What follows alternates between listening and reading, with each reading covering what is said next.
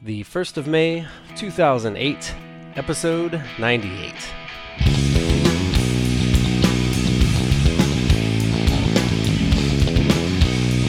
The Rookie Designer, with your host, Adam Hay.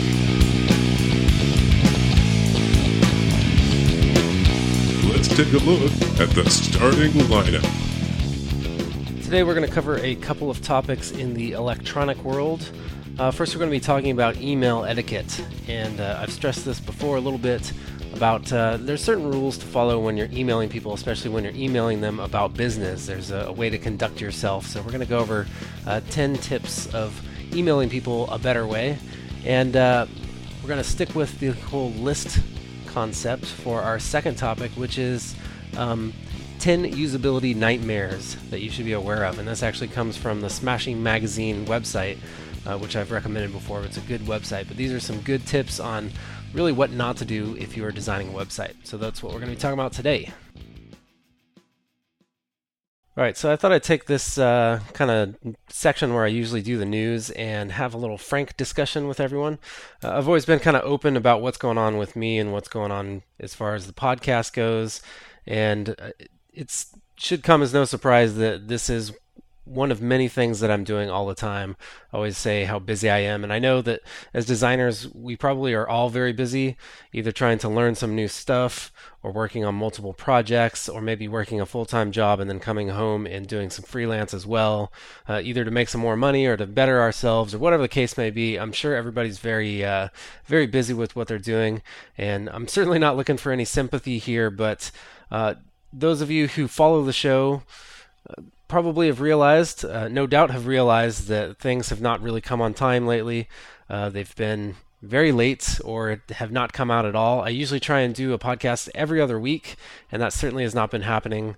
I have had a couple of vacations and some other things going on, so not my excuse, but that's just what's been going on.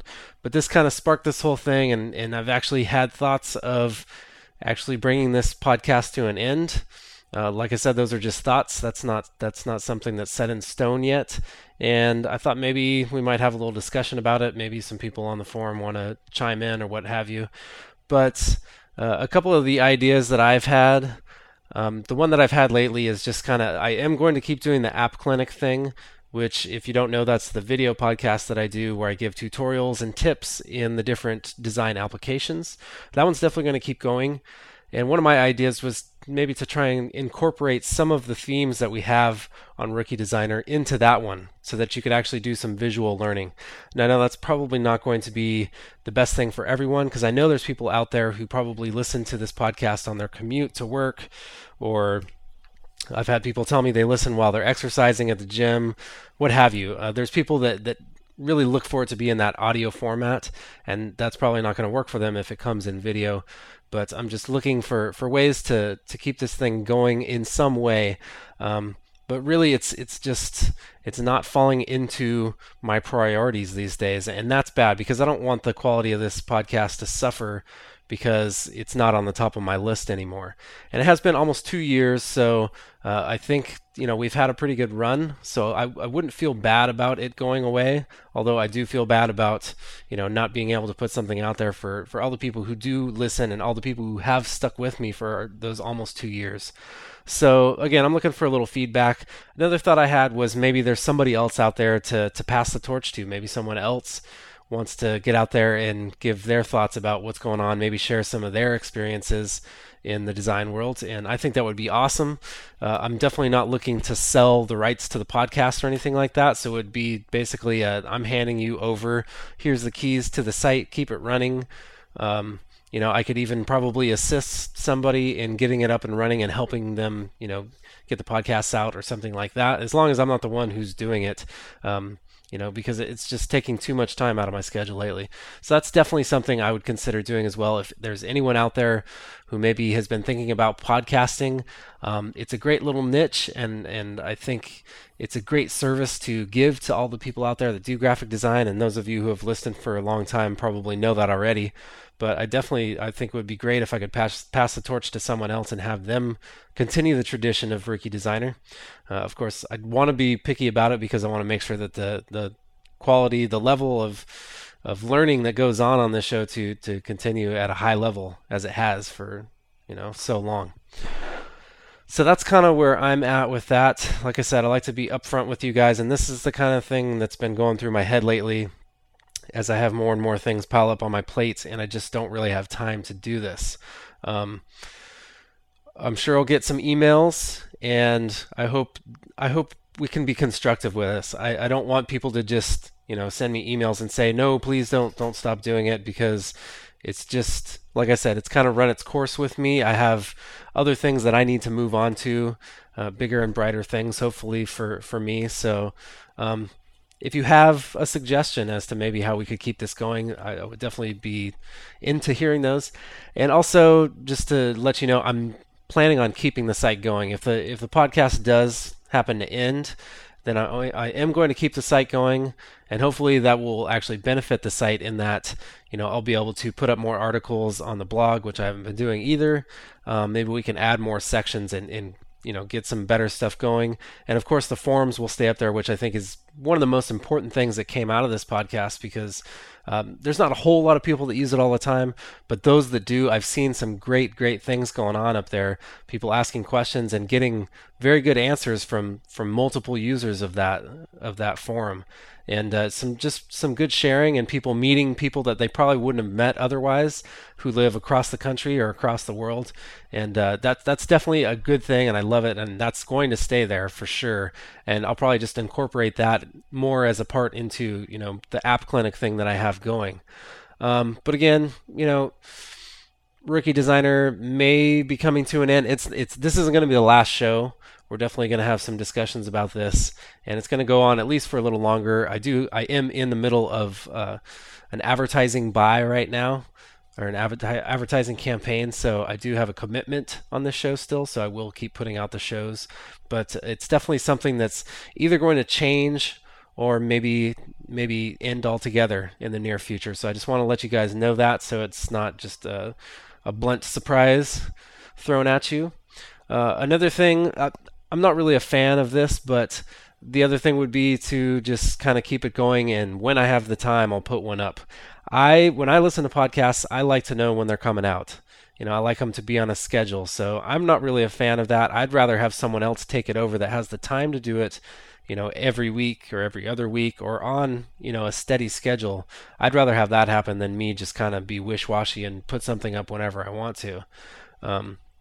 I've listened to podcasts that have done that in the past, and I wasn't really a fan of that.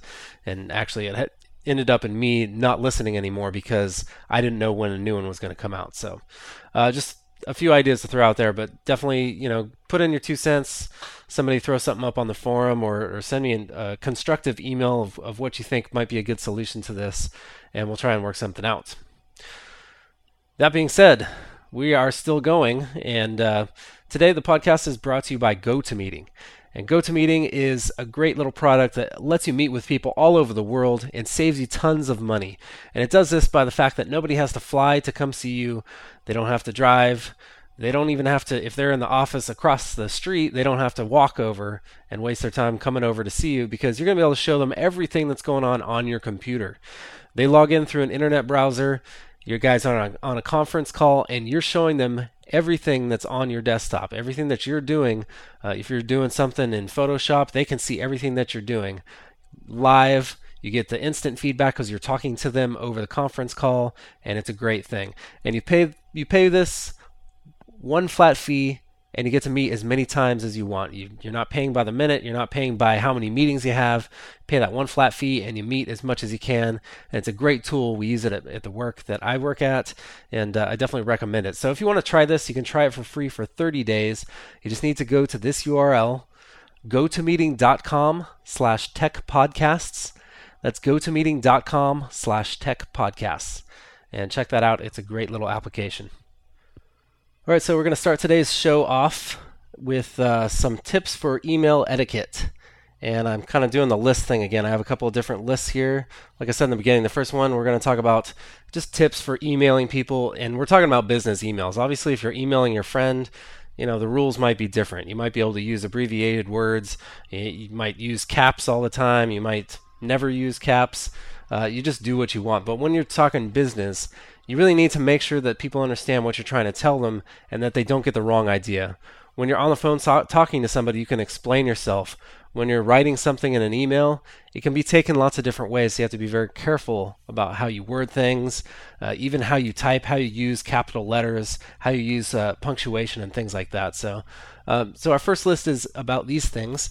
And this was something that was sent out to everybody in my work. And I kind of pick up on these things. When they send things to us at my work, I kind of read through it and I say, hey, some of this stuff is actually pretty pertinent to what we do as well, because obviously we're going to deal a lot, especially those of us who are freelancers. But even if you're not, you have a regular job, you're going to be emailing people all day pretty much.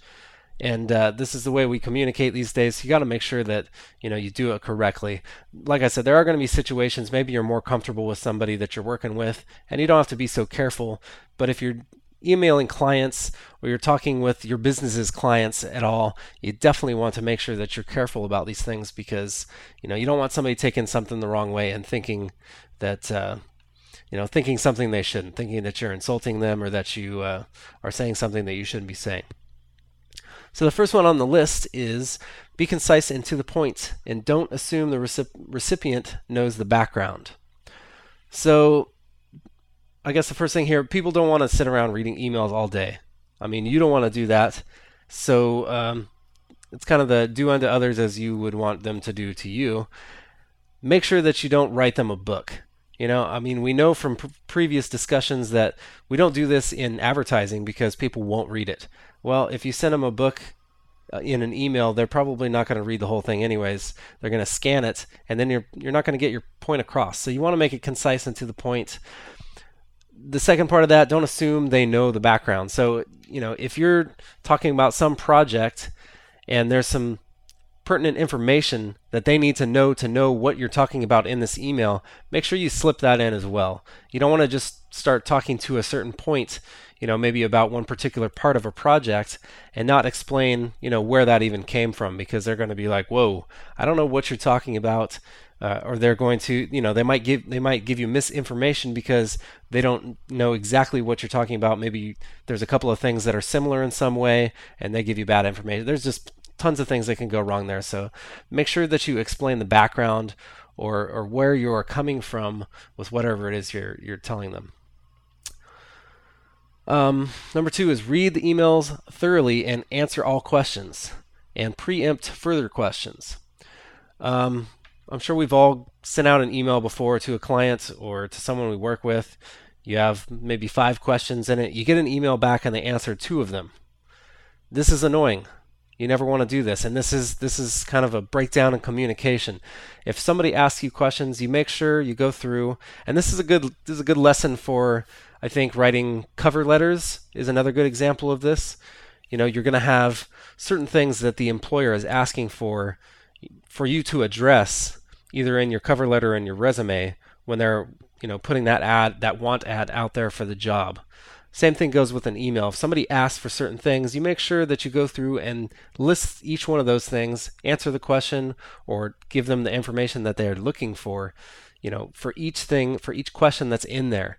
And I also find that it's a good idea to just go through and kind of format it like their questions. Answer the questions in the same order that they came in, if that's possible at all.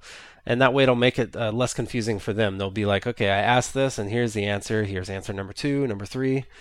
And then the second part of that is to preempt the further questions. If you already know that you're giving an answer and they're going to have a question about that answer, maybe just go the extra mile and, put a little bit more information so that everything is clear to them and they don't have to send another email back to you asking, well, what does that mean?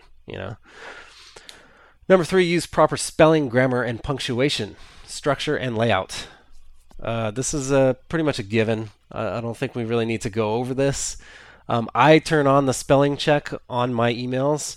Yes, I am kind of anal retentive that way, but I think it's a good idea, especially if you're dealing with clients or somebody outside that you need to look professional to. You really do need to make sure your at least your spelling is correct.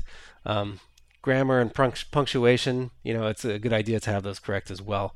But spelling is one of the easiest things to catch and can make you look very stupid if you have all kinds of spelling errors. Reply within 24 hours and allow time for the receiver to reply. First part of that, don't wait forever. I mean, time is money. People are waiting for answers. If they ask you for something or if they send you an email and they're looking for some kind of information from you, make sure you at least get back to them and say, hey, I'm very busy right now. I'm going to get back to you as soon as I have time to research this thing, whatever it is. If you're not going to be able to get back to them very quickly, then just shoot them a quick email and tell them that you're not going to be able to get back to them very quickly. Just a good practice to let them know that you're on it. You're not just ignoring their email. Second part of that one is allow time for the receiver to reply. You don't want to send somebody a question and then 10 minutes later send them another email saying, I asked you this question, why didn't you answer me yet? You need to give them time because answering emails isn't always, the first priority for everyone. Not everyone has time to just stop what they're doing and answer your question. So keep that in mind. Again, this whole thing is just kind of think about what happens to you. When somebody sends you an email and you're in the middle of a project, you're not just going to drop everything and answer that email unless it's, crucial that you do. So just remember that other people will be in the same position. Number 5 is do not write in capitals. If you write in capitals, that's usually taken as though you're shouting or yelling or speaking very loudly. At times that means you're mad. So be careful using the capitals because, you might not mean it in that certain way. And this is what I was talking about at the beginning.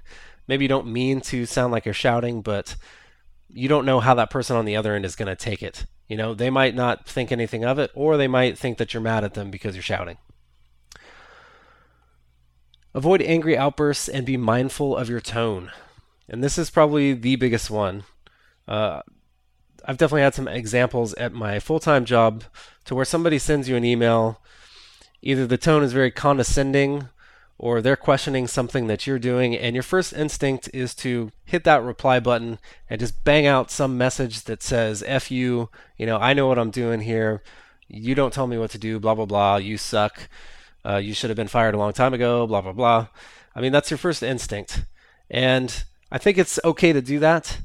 But if you're going to do it, if you're going to hit reply and you're going to do it in an email, you might want to clear out the address first, just in case you accidentally hit that send button, because that could be very dangerous. I think it's okay to go ahead and open up an email, though, and start just typing everything that's on your mind. Get it all out there. And then go through and read it back, and you'll understand why it's not a good idea for you to sign that, or to send it, rather. Most times because either you'd probably be fired after you do that, you might lose a client, or you might just piss somebody off that you work with that you don't want to because you work with them a lot and you want them on your good side. Numerous reasons. But absolutely you don't want to just jot down some angry reply to something and send it right off to them because you're in a different state of mind right then, and you might think that it makes sense to send that email, but it really doesn't. And I think if you give yourself time to cool down and you go back and read what you wrote, you understand that there's no way you should be sending that email. Also, being mindful of your tone. Like I said, I've had some emails before that really sound condescending. Maybe it wasn't meant to be that way, but you have to be careful because it's very easy to sound like you're the know-it-all and you're telling the other person their job. It's just something obviously you don't want to do because you're going to make somebody feel bad, or if you don't hurt their feelings, maybe they're just going to be mad at you, and they're either if it's a client, maybe they won't ever want to work with you after that. If it's somebody that you work with, again, they're not going to appreciate that very much, and there will be some tension in the workplace, which you don't want. Don't use email to criticize others. I think this kind of piggybacks on what I was just talking about. You don't want to just start throwing out criticism. If you do that, I think it's important to also throw in some good points. Say, I liked this about this certain thing, but I thought it could have used some work. And this one kind of goes back to a discussion we had a long, long time ago about critiquing other people's work. It's a very sensitive area. Some people just can't take criticism very well. So you have to format it very sensitively, I guess, to make sure that they don't react to it. But I'd say email is really not a great place to do that anyways. I think a face-to-face is much better. That way you can explain yourself. You can see if they start to get offended by something. You can kind of backpedal a little bit maybe, or try and soften the blow, like I said, by giving them some positive feedback as well with the negative feedback. So I would say keep the criticism out of the email, but if you must do it, try and pad the blow with some good and some bad. Let's see. Next one is read the email before you send it. I kind of went over that with the angry emails, but also with every other email. I usually reread my emails before I hit that send button. For one thing, to check for any kind of grammar errors or anything that sounds funny to me, because again, I want to look very intelligible, I want to look professional, but also just to make sure that you got your point across, that you answered all the questions that they asked you, so on and so forth. Do not overuse reply to all. This is a big one usually in the workplace.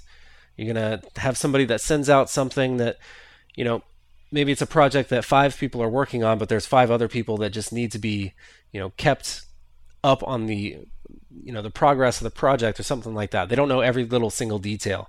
So when you reply all, obviously you're sending it to all those people, and you don't want to get into mass details and be sending it to these 5 other people who only want to know, where the project stands. They don't know anything about it really.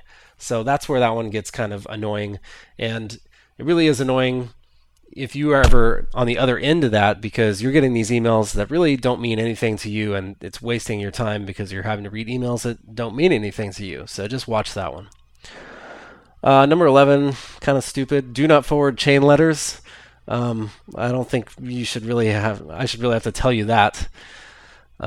Use a meaningful subject to summarize the message. And this is a huge one for me because I get so many emails.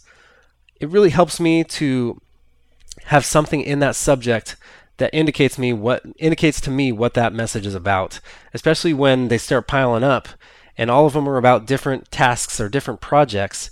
And then I have to go back through these emails and figure out which ones I need, what they're about.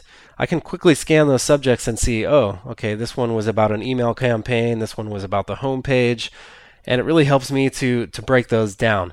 If I get something where it's a big long string with one person and they're the ones sending me the jobs, and all of them have the same exact subject line in them, but they all are talking about some different task or some different project, that's really bad for me, because obviously I'm looking at this big list of emails. They all have the same subject, but they're all about different things. And when I go back and try to find that certain one that had the piece of information that I need in it, I can't find it. I have to go through every single one of those emails. So make sure this is kind of an organizational thing. It's you organizing things for the person you're sending to, but make sure you put something in the subject that alerts them to what is in that message. Do not send or forward emails containing blah, blah, blah, blah, obscene remarks, racist, anything like that. Again, this is typical stuff that you would get at the office. It's a good way to get yourself in trouble. If you have certain people that you're comfortable with, you can send them, something obscene or a joke or something like that, fine. But when we're talking about workplace, clients, people that you're working with, obviously you want to avoid this stuff. Use the CC field sparingly and do not respond if you are CC'd unless your response is of value to the readers. And this kind of goes back to the reply to all kind of thing. When you're writing the email, you only want to copy those in who really have something to do with what you're writing. You don't want to send somebody an email that's really going to mean nothing to them, because that's just a waste of their time. And also, if you are CC'd on something, only write back if you have something that really pertains to what the subject is about. Again, you don't want to waste people's time, and you're wasting your own time as well if you're putting your 2 cents in and your 2 cents don't really matter. So that's pretty much it there. Some good tips though, and I think again the most important ones are making sure that you just get your point across, that you answer all the questions and give them all the information that they are asking for, that they need, without coming off in a way that might not be that pleasant to them. Whether it be them just reading that into it or you actually meaning it, you don't want it either way. So just be mindful of that. the keys to the game. All right, for our key commands, I believe we were doing some tools before, and we're going to stick with that. And I'm hoping I haven't done these already. I don't think I did, but we're going to be in Photoshop, and we're talking about the selection tools. So the first selection tool on the top there is the marquee tool. And to get the marquee tool, we're going to press M. And again, to get there are two. If you hold down, if you're actually using your cursor, if you actually hold down, there is the elliptical marquee tool that's underneath the rectangular one. And if you want to get to that one, you're going to hold down Shift and press M, and that will change between the rectangle and the elliptical. The next one down below that is the lasso tool, and there's a few in that one. We're going to get to that one by pressing the L key, L for lasso. And again, there's three different tools, so if we hold down Shift and press L, we can go through. There's the freehand one, there's the, I don't even remember what they're called, the polygonal one, and the magnetic lasso. So if you hold down Shift again and press L, you're going to go cycle through all three of those. The next selection tool is the magic wand tool, and we're going to get to that one by pressing W. There is also another one underneath that one. I believe it's new to Photoshop CS3. Don't hold me to that, but it is the quick selection tool, and that one is also underneath that. So again, hold down Shift and press W, and you cycle between the magic wand and also that new quick selection tool. All right, for our second topic here, we're going to be talking about a little web design. And again, today's theme is kind of avoiding mistakes. So this second part, it actually comes from Smashing Magazine website, which is at smashingmagazine.com. Very good. It's like a blog with all kinds of great news. There's some tutorials on it as well, some showcases of different people's work and stuff like that. But a very, very good website. I like their articles the best. And like we're going to see right here, they have some very good topics. So we're going to be talking about basically things that you don't want to do, things you want to avoid when you're doing web design because of usability issues. And if I can get up here and read the title of it again, 10 usability nightmares you should be aware of. Number one is the hidden login link. And you're going to find this on a lot of websites. And I'd say the second biggest offense or offender, not sure how you would say it, is the help button usually.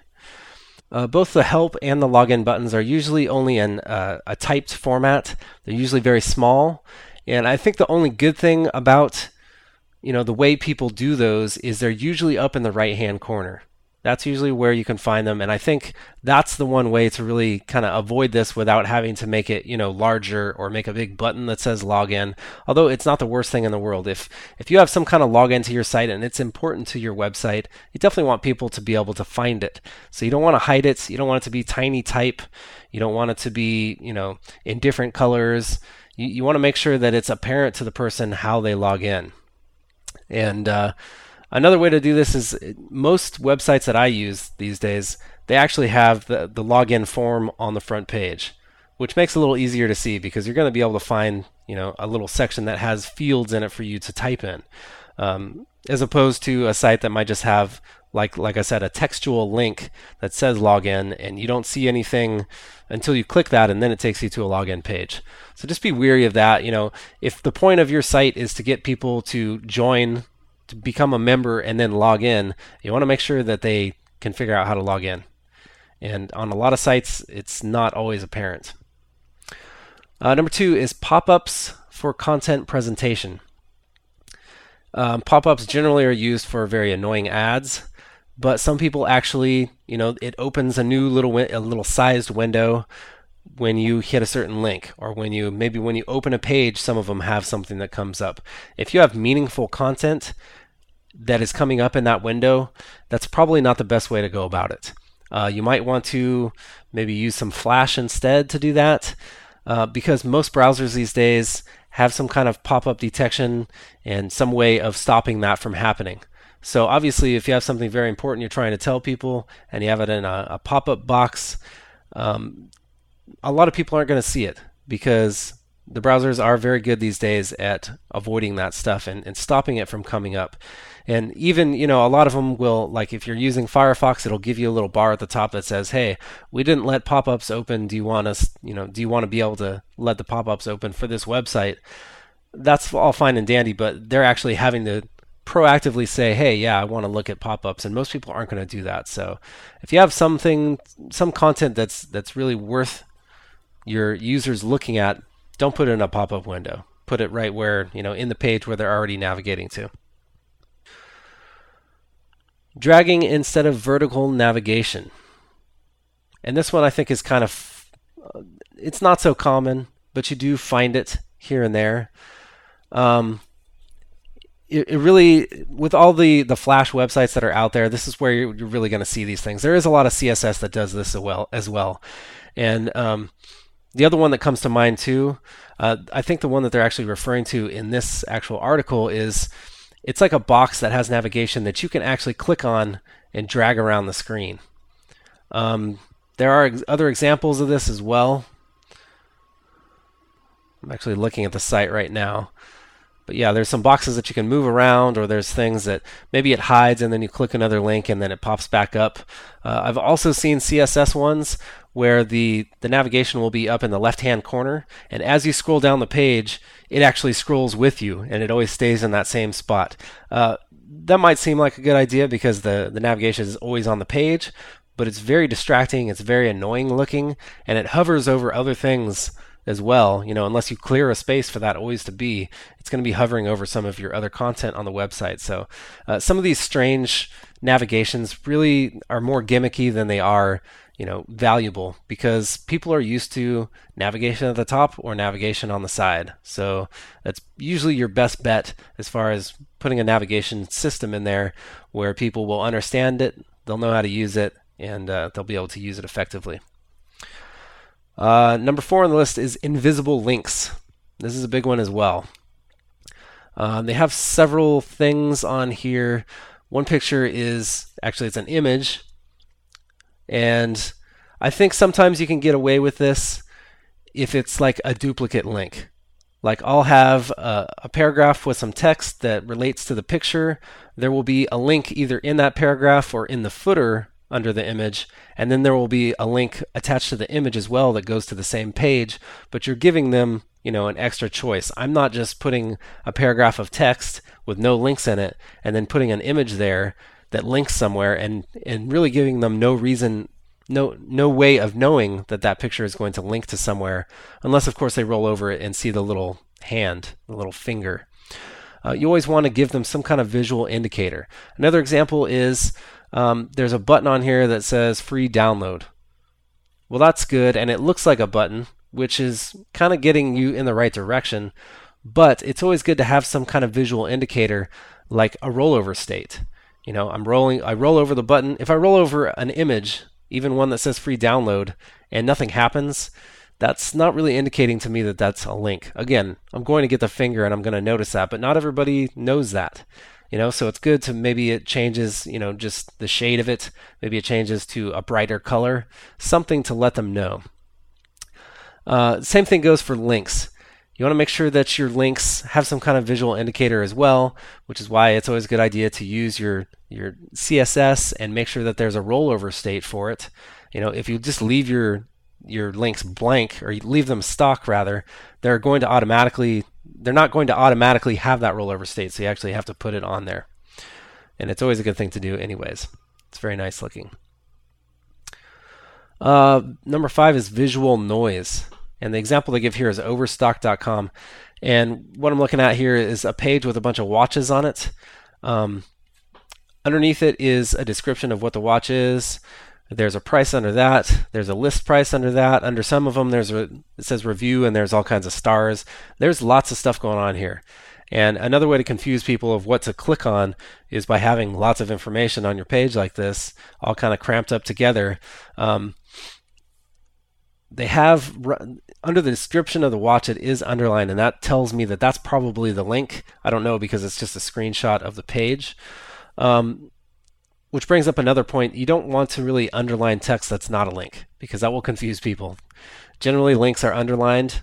I know nowadays a lot of people choose not to underline them, or it will be underlined only when you roll over it. But if you underline text, most people, I think, most web users are going to think that that's a link. But just be careful how much info you pack into a small space as well, because it makes it very confusing what you're supposed to click on. 6 is the dead end. You never want a dead end in your website. You always want to be bringing them, steering them in a certain direction.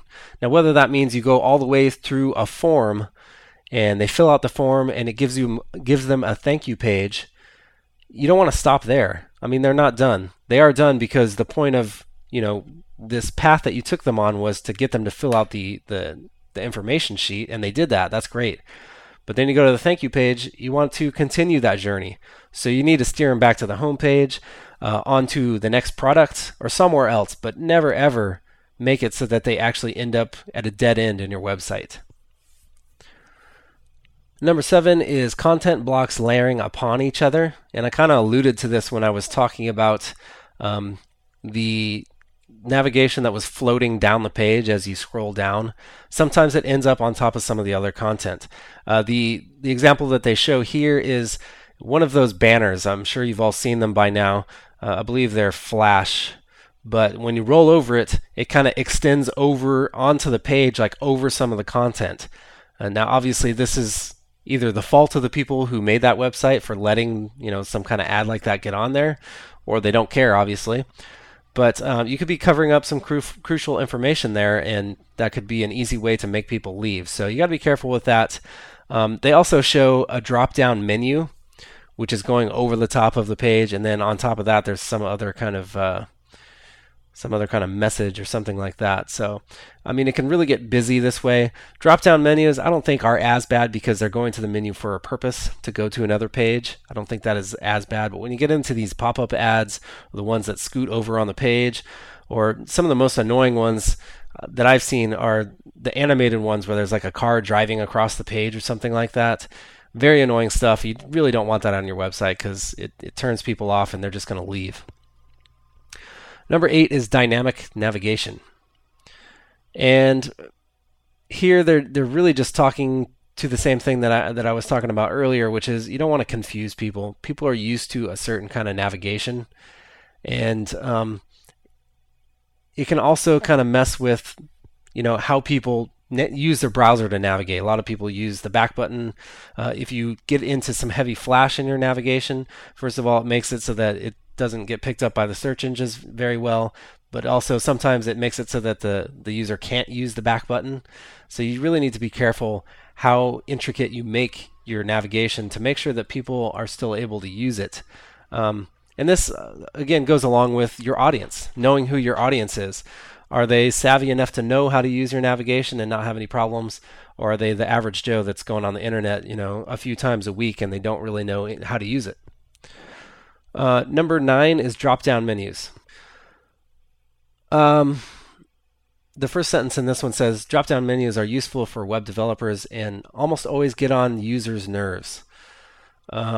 Being kind of a developer myself, I'm going to say I don't agree with that, but maybe that's just me being, Mr. Developer guy that thinks they're useful. I think there definitely is a purpose for them. I don't think that you absolutely need to have them, and the ones that are annoying to me are the ones like there's a second example here, and just because I'm pointing out all these examples in this thing, I am going to put a link up on the website, rookiedesigner.com/rookie. It'll be in the show notes so that you can go through this article as well and see what I was talking about. But they're showing an example where they have the top navigation. If you hover over that, it drops down a menu. And then if you hover over one of those menu items, it kicks out another menu to the side. This is where I have the problem. If I'm going down like 2-3 different levels and it's all there in that one navigation, that becomes a little confusing to me. I usually stick to, I'm going to drop down once, they can go to that page, and then there's going to be another set of navigation on there to go to the deeper pages. Keeping in mind that you only really want to go down 2 to 3 levels from your home page anyways, just to keep things simple and make sure that all your pages get picked up by the search engines.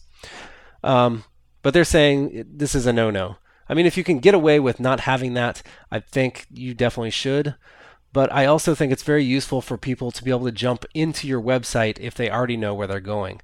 And having to click 2 or 3 times is going to be annoying to them as well as it may be to somebody who doesn't really know how to use this navigation that well and doesn't actually make it into your site all that easily. Number 10 is blinking images. Again, this is one of these things that really shouldn't have to be on this list. If you put any kind of blinking image or blinking text or anything ridiculous like that on your website, take it off as soon as possible, because that's just not the way to get people's attention. You use design techniques, you use good typography, you use things like that to grab people's attention. You make things larger, you use different colors. These are the way that you catch people's eyes. You don't make something blank. It's just gaudy and it's bad design. The last one they have here, it says Future Nightmare, and it says pointing the mouse instead of clicking. And this actually goes into the website that I'm going to put in the bullpen today. So we'll be talking about that in a little bit here. And it's actually I wouldn't say that this is a big concern of what's going on. It's kind of like an experiment that they did to see what happens, how we're so used to using websites in a certain way and using links in a certain way. So we'll be talking about that in just a minute. Now that's what I call a rookie mistake. So for the rookie mistake, I think I'm going to throw myself under the bus for this one and just kind of talk about, again, I'm sure I've gone over these things a couple times before, but just being careful how much stuff you put on your plate. And then the other one would be knowing when it's okay to call it quits, or knowing when it's time to call it quits. If you have several things going on, and obviously all of them have some sort of importance, and you're not being able to give these things all of your attention or the attention that they need to make sure that they're done correctly, then it's really time to start prioritizing what it is, what's most important to you, to your career, to your clients maybe. It's another good example is just doing freelance and taking on too many jobs, and you're just frantically running around trying to finish jobs, and instead of worrying about the quality that's going into them and the time that you're able to put in and make sure that they're done right. At that point, you really have to start looking at the processes that you go through in deciding which jobs to take. Maybe you got to start declining some now. Maybe that means taking on some of the larger projects or some of the ones that pay more, and not doing all these one-offs for maybe a client that gives you a lot of work. And sometimes it's hard to say no, and I definitely have been going through that because I've started trying to eliminate some things. I started working for a marketing company, so I don't need to actually find my own clients anymore, but I did have a couple of clients that I served on a regular basis. The problem is, I get these jobs from the marketing company and they're larger. They take more of my time. They're ongoing. And, I have this other client over here who just wants one-offs every once in a while. And it wasn't adding up. I mean, the time that I was spending to do those one-offs just wasn't beneficial enough to what I was doing. It wasn't, a good use of my time. So I had to kind of, weed out the things that I shouldn't be doing and make sure I concentrated more on the things that I should be doing. So another example, of course, is with this website, what I was talking about in the beginning. It's becoming to the point where it's not really the most effective use of my time. So it's time to figure out something to do as an alternative. So if you find yourself in this position, I know it's not always the easiest thing to do, but sometimes you just need to take a step back and kind of look at, maybe even make a list or make a chart, all the things that you're trying to accomplish, both in the present and things that you want to accomplish in the future, and make sure you're on, again, the right path to what you want to do, but also make sure that you're not taking on too much at the present time so that it's, affecting how much quality is going into those different tasks that you're doing in the present. Things are getting a bit out of hand. Looks like it's time to go to the bullpen. As I alluded to just a minute ago, our site of the day, our bullpen entry, comes from that article that I was reading. And the name of the site is called Don't Click It, and you can find it at don'tclick.it. That's DONTCLICK.it. And this is kind of just a fun thing to look at. It's an experiment about basically how people use websites. And the thing is, once you get inside here, there's no clicking. I won't tell you what happens if you accidentally click, but there is something that happens if you accidentally click. But there is, a little navigation system, and what they're trying to do is see how long it takes you before you accidentally click on a link instead of just hovering over it. But it's done very well. It's done with Flash, and there's lots of cool things in there. So just check it out. Hover over everything, and then, hopefully you won't click. But if you do, you'll be alerted to the fact that you did. All right, so that's going to do it for this time. I want to thank everybody for listening. I didn't do that in the beginning. Thank you for your support.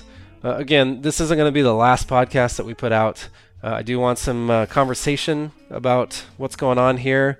If anybody has any bright ideas of maybe a way to rectify the situation and make it so that maybe we can keep it going, perhaps with someone else, perhaps in another way, I'm not sure. But I'd definitely like to hear your input. You can contact me several ways. You can email me at adam@rookiedesigner.com. You can Skype me at username TitanStrides.